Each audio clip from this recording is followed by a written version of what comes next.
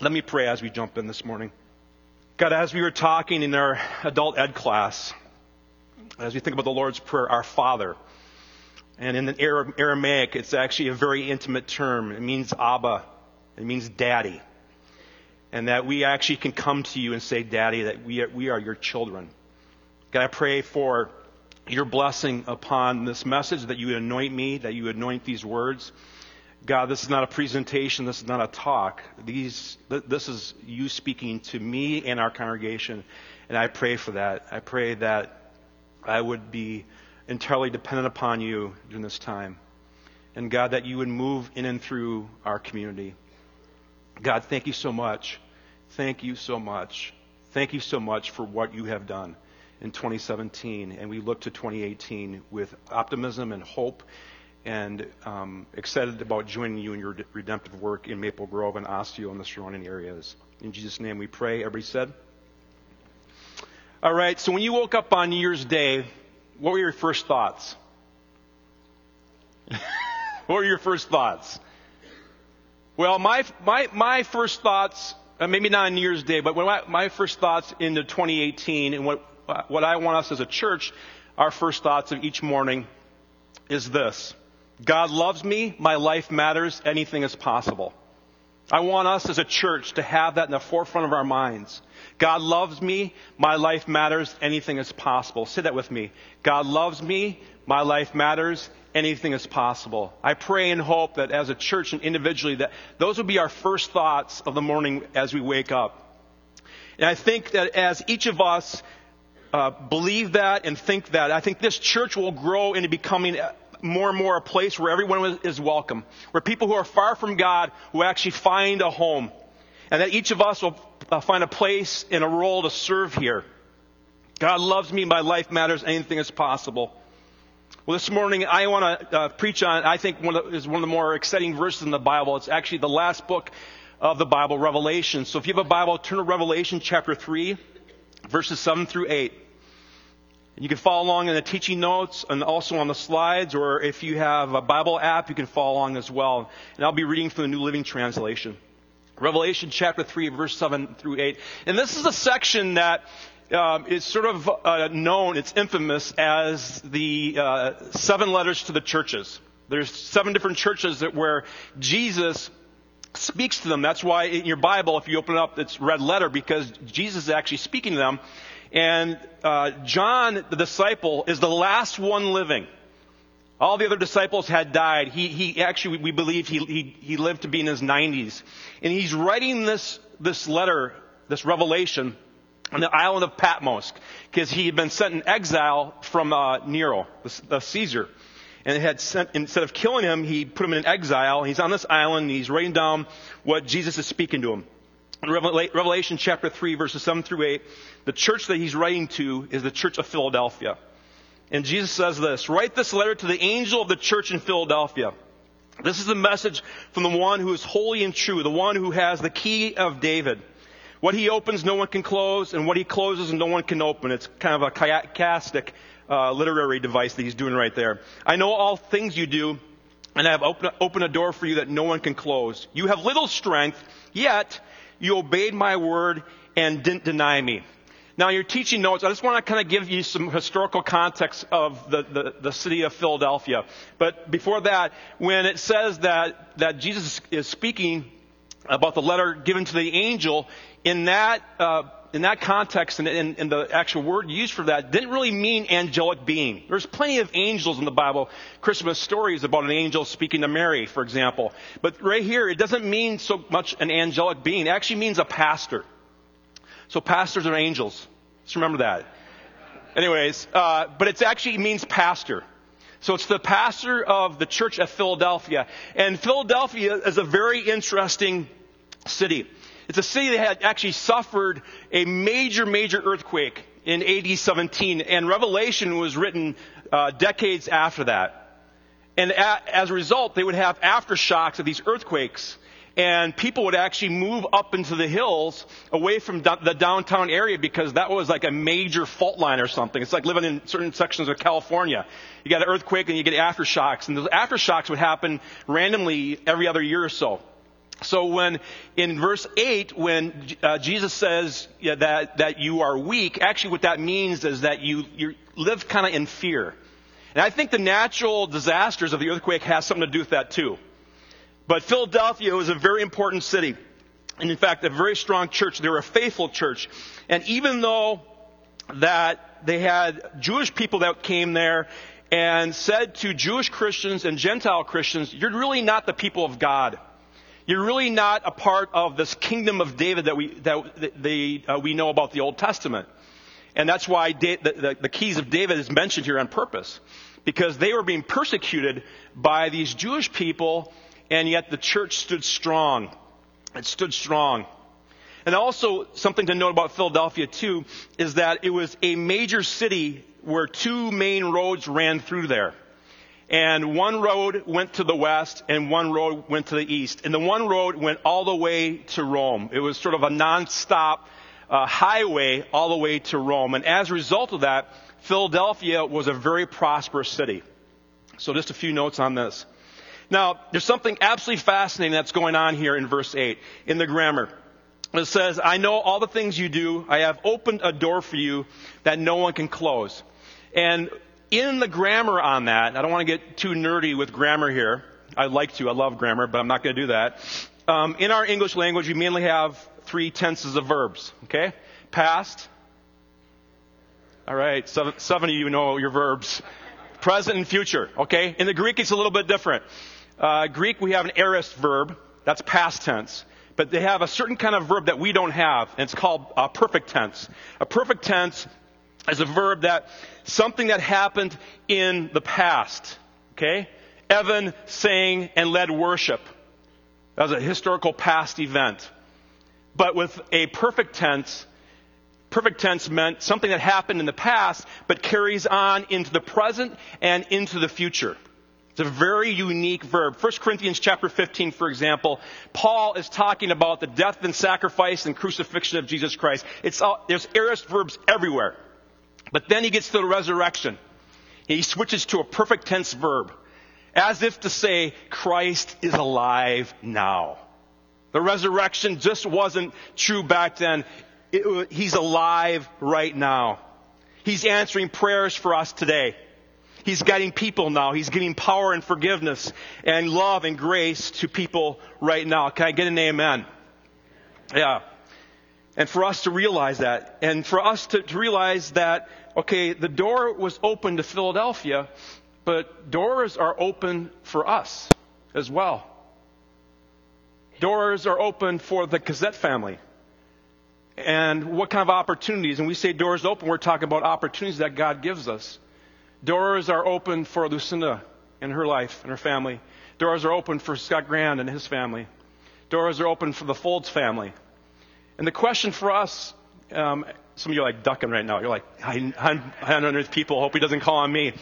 But the question is, are we going to walk through those doors in 2018? That's what this sermon is about. Will you walk through those open doors? And I think a question that comes in my mind at least is, why should we? Why should we walk through these open doors? Because it's not always easy, right? I want to give you 3 reasons this morning. Number 1, we walk through those open doors because what God does is that He gives us opportunities to do what we're designed to do. God doesn't open doors for you to walk through if it does not connect and align to who you are. For example, when I graduated from the University of Minnesota, I was set on going to law school. I thought I'd be a lawyer. Not a litigator, because I was never comfortable in front of groups of people. I was very shy, I was very introverted, and I had a hard time speaking in front of people. And I thought I'd be more like a research lawyer in that regard. But then during my senior year, God began to make it abundantly clear that He was opening a door for me to actually be a pastor. And like the Church of Philadelphia, I felt weak. I was afraid. I didn't want to walk through that door. And more He made it clear to me that that's what He wanted me to do. And I didn't know at that time. I didn't feel designed to do something like, I didn't feel like that I was wired for something like that. And to be a preaching pastor. And again, I was like, that's not for me. But more and more, God made it clear through a number of ways. And he does that, doesn't he? Whether it's our conscience, or whether it's through a gut feeling, or perhaps we sense God saying something to us. Maybe for some of you, God has spoken to you audibly. That hasn't happened to me. But I sensed God was really moving. And then I had it affirmed by some friends. And circumstances were lining up that this is something that God wanted me to do. But something I was absolutely afraid. And a passage I kept saying to myself over and over is in Joshua chapter 1, 6 through 7, and in verse 9. It goes like this: be strong and courageous. Be strong and very courageous. This is my command. Be strong and courageous. It's like God repeating himself. Do not be afraid or discouraged. And that helped me a lot because there's over 360 different verses in the Bible about not being afraid. This is one of them right here. The Lord your God is with you wherever you go. So I can't tell you how many times I said that over and over to myself as this door seemed to be opening for me to actually become a pastor. And as I began to preach, I would say that verse over and over because I would get physically sick. I mean, there was times like before the service, I'd be in the bathroom. I won't get gross here, but, it was, my breakfast would come back up because I was terrified. And you might think, you're watching me right now thinking there is no way. But 25 years ago, that was the case. When I preached, I would actually shake. I was so nervous and so afraid. But yet, somewhere in the midst of this sort of disequilibrium, however you say that word, discontent, that I felt God, though, was doing something in my life that I was designed for. Even though it didn't seem like it, that God was opening a door, and it seemed like I was designed for it, even though it didn't fit right away. So I remained faithful, just like the church in Philadelphia, and kept preaching and preaching. And then fast forward. And the more I did it, the more I enjoyed it, and the more I felt God doing something. It reminds me of actually a quote from Winston Churchill. Brian, Sam, and I went and see The Darkest Hour last week. By the way, you got to see that film. About Winston Churchill in World War II when England was under the hardest 28 days in its history. And the final scene in The Darkest Hour is where Churchill says this: success is never final, failure is never fatal. It's the courage to continue that counts. And that was something true for me. It was to keep being courageous, just like the church in Philadelphia. And that might be you this morning, for you to be courageous, to keep walking through that door that you know God has opened to you, but it's hard, you're scared, you're afraid, it's tough, it's not always easy. Fast forward to a few years ago, and when this church was going through a transition where our senior pastor transitioned out, and I stepped in as the interim because I had been a senior pastor before. But when I came to Maple Grove Covenant 6 years ago, I had this sort of like 5-year plan where I actually was going to decrease my hours as a pastor. You guys don't know this, but I felt God was opening a door at Bethel University for me to teach full time. I was getting more and more classes. I loved it, and I just thought, well, this is going to be a nice gig at Bethel. I'm going to teach classes, I'm going to hang out with students, drink good coffee, do lectures, the same lectures every time. That's what professors do. Do it for a long time. And just kind of coast to retirement. But God, during that time when I was in the interim, and I just forgot how much I loved preaching, was saying to me, no, that's not the open door for you. The door that's being opened for you is to be a senior pastor. And I remember distinctly preaching on the parable of the talents. It was about midway through the interim period. I was the senior pastor, and I was preaching through the parable of talents. And which often happens for senior pastors is that as I was preaching that sermon, God was preaching that sermon to me. And I had this very palpable sense that God was saying, I have given you gifts. I have given you gifts that you have worked hard to develop, and you are meant and designed to be a senior pastor. And you will give an account for that. And I just kind of sense God saying, okay, the whole Bethel gig thing, that's great. I'll let you do that for fun and off the side, but that's not your main role. That's not what I wired you for as a vocation. And during that time I was wrestling with this, I had a flashback. And a number of you have heard my story about my grandpa, my grandma on my mom's side, good Swedes, Swedish Baptists. And they had big influence on my faith formation, particularly my grandmother. When I was growing up, she taught Sunday school in a small Baptist church in Jackson, Minnesota. And when I grew up, she would tell me the stories of Daniel in the lion's den, Shadrach, Meshach, and Abednego without using the Bible. She would just tell me these stories. So these stories were integrated in my life at a very young age.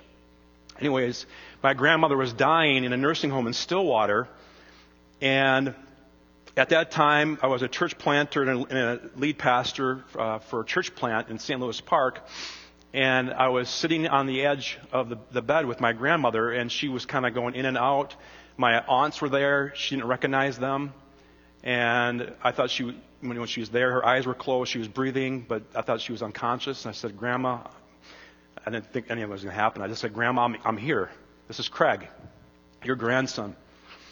And then all of a sudden, her eyes opened, and she said, Craig, preach the word, preach the word, preach the word, preach the word, preach the word, preach the word, preach the word, preach for 2 minutes straight. Preach the word, preach the word. I wouldn't have been surprised had an angel walk through the room. I mean, it was a sacred moment. And then after 2 minutes of doing that, just closed her eyes. And she died the next day. So if that's not God saying something to me, I don't know. He couldn't be more clear. But I had that memory, and it came to me when I was really considering putting my name in as being the lead pastor of this church. And you know what? I absolutely love what I do. I love being up here. And, you know, if you look at the statistics of worker satisfaction, it's not very good. Actually, America, it's the highest. It's at 30%. 30% of people in America like their jobs. You go to China, it's 6%. You go to the Middle East and North Africa, it's 15%. I'm fortunate I'm among the 30%, honestly, that I get to do what I do. I would do it for free. Now, we're going to take that part out of the audio after today's service, because the board will use that during my annual review and compensation. Okay? Anyways, but you know what I mean. Some of you have that. It's like, I mean, yeah, you got to be paid, you got to pay your bills and stuff, but I would do it for free. I absolutely love preaching and being a lead pastor. So God calls us and brings us through open doors because for some of us, it's what we're designed to do. Another reason that God opens doors for us is because He's inviting us to walk through it. God is inviting us to walk through it. Again, it could be your conscience, it could be a circumstance, it could be like a holy discontent. There's something in your gut, there's something wrong, and yet you want to do something about it. And that's another way that God actually invites us and brings us through open doors, is actually discontent. And sometimes it's where God makes it so clear and it's so straightforward, and for some of us, it's so peaceful. It's kind of the opposite of the first one. I was talking to Sharice Mormon. Sharice has been coming to this church for a number of years, and she was living in Iowa. Her family and kids and grandkids are all in Iowa. But with a job transition that she had in her life, she saw an open door to Minnesota. And that was a big move for her because she didn't know anybody in Minnesota. And as we know from Field of Dreams, Iowa is heaven, right? So she was leaving heaven. But she felt God was opening that door. And she came here and trusting Him. And I was talking to her on the phone this past week. I wanted permission to share her story. But she said, God made it so clear, and I knew He was in it. The door was open, and it actually was such a peaceful transition for me, even though I had to leave my kids and grandkids and such. But it was peaceful. I just felt I had this tranquility of taking that step. But she said, I had a concern that I would not have the community of friends that I had in my church in Iowa. She wasn't sure if she'd ever be able to find that or if that would be replicated in her life. And yet she came to this church, joined a community group right away, and she told me that she has the same kind of community That group means so much in her life, so much so that last year when she was diagnosed with breast cancer and had to go through chemo and radiation, that group came alongside of her, loved on her, supported her, and Cherise told me it meant so much for her to have that. And had she not walked through that open door, just imagine that, and she walked through it with courage and found this community of friends. And some of you are here this morning, and I'm not saying, hey, you gotta sign up for a community group, but whatever you do, get involved in this church. Connect with people. You're not meant to do life alone. And when you walk through doors that are opened by God, it is so paramount to have a community around you, to have people around you. Our lives are not meant to be living on our alone and on our own. And Cherise is this remarkable person I saw on Christmas Eve, and she has a clean bill of health. The cancer is gone, and she was beaming and had this radiance on her face, and so happy of being healed. Just a remarkable story. And we have a number of people too that have gone through cancer and have come through just healed in what God is doing. The next reason that we walk through doors that are opened by God is because you will make a difference. You will make a difference, because deep inside of us, even if we're not really aware or conscious of it, deep down, we want to make a difference. We don't want to be just simply another person on the face of the earth. We want our lives to matter. We want to make a difference among friends or family. We want to make a dent in the spheres of influences we find ourselves. None of us want to go through life just kind of on autopilot and not really make it. We want to make a difference. And when those doors are opened by God, we can make a difference. We see that in John chapter 4. If you have a Bible, turn to that. It's a great story about Jesus talking to the Samaritan woman. In John chapter 4, verses 7 through 8, I'm going to kind of pick a few different verses. It's a long passage, but John chapter 4, verse 7. Soon a Samaritan woman came to draw water, and Jesus said to her, "Please give me a drink." He was alone at the time because his disciples had gone into the village to buy some food. Now, this is a rare occurrence because, first of all, a woman would not be alone with a man talking to them. Also, it's a Samaritan talking to a Jewish person. That didn't happen. And it's in the middle of the day, which tells us we can speculate with confidence that she has a history, she has a story. She has to go get water in the middle of the day because the regular times in the early mornings, she's not going there because she probably has some kind of reputation. So she's going at the worst part of the day. And yet she meets Jesus. And then Jesus, in verse 13, says this: "Anyone who drinks this water will soon become thirsty again. But those who drink the water I give will never be thirsty again. It becomes a fresh, bubbling spring within them, giving them eternal life." He's opening a door for her. What does she do? Does she walk away? I'm not into this religion stuff. No, she doesn't. Look how she responds in verse 15. "Please, sir," the woman said, "give me this water!" Exclamation point. "Then I'll never be thirsty again, and I won't have to come here to get water." Just then, the disciples came back, verse 27. They were shocked to find him talking to a woman, but none of them had the nerve to ask, "What do you want with her?" or "Why are you talking to her?" It's the rare occurrences where the disciple actually had some wisdom. You don't see it very often. It's like one of the rare times they actually did the right thing. The woman left her water jar beside the well, which actually is a metaphor for she's leaving that life behind, and ran back to the village telling everyone, "Come and see a man who told me everything I did. Could he possibly be the Messiah?" So people from her village came streaming in, and they heard Jesus. She made a difference by walking through a door that was open to her. But maybe the door open for you, it could be sharing about Jesus like she did. It could be a vocational calling. It could be moving from a different state and following God. But I think the doors that are open for us are everyday opportunities. Everyday opportunities. And that's the question I want to ask you. Will you walk through doors that are opened in kind of the everyday, mundane sort of things that we have? So a few days after Christmas, I was in the drive-through, or going through the drive-through at the Starbucks in Dunkirk. If you've ever been over there, that drive-through is tight. And what you have to do, because it was packed, I was behind an SUV, and we had to wait by rapid oil change because, as you know, you can't, if you go across, and if you block that road by the strip mall, people tend to get very angry if they're driving to and fro. And I was behind this SUV, and I noticed this elderly man was driving his car from Leon Chin's, and he was making his way to the Starbucks, and he got up to the drive-thru, but there was no room because the SUV and I were just kind of waiting for room to get up there, but he blocked traffic. And pretty soon cars on the other side just started honking at him. And then, he looks around and he's shaking his fist. You could tell he's got this really mean countenance, and he's angry, and then he's got to go in reverse, and then he proceeds. And by that time, there was enough room for the SUV then to pull up, and I was the next in line.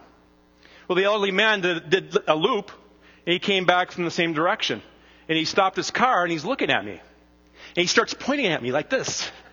And he goes, get your car over there.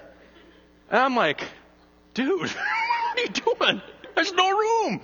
He just kept jabbing his finger.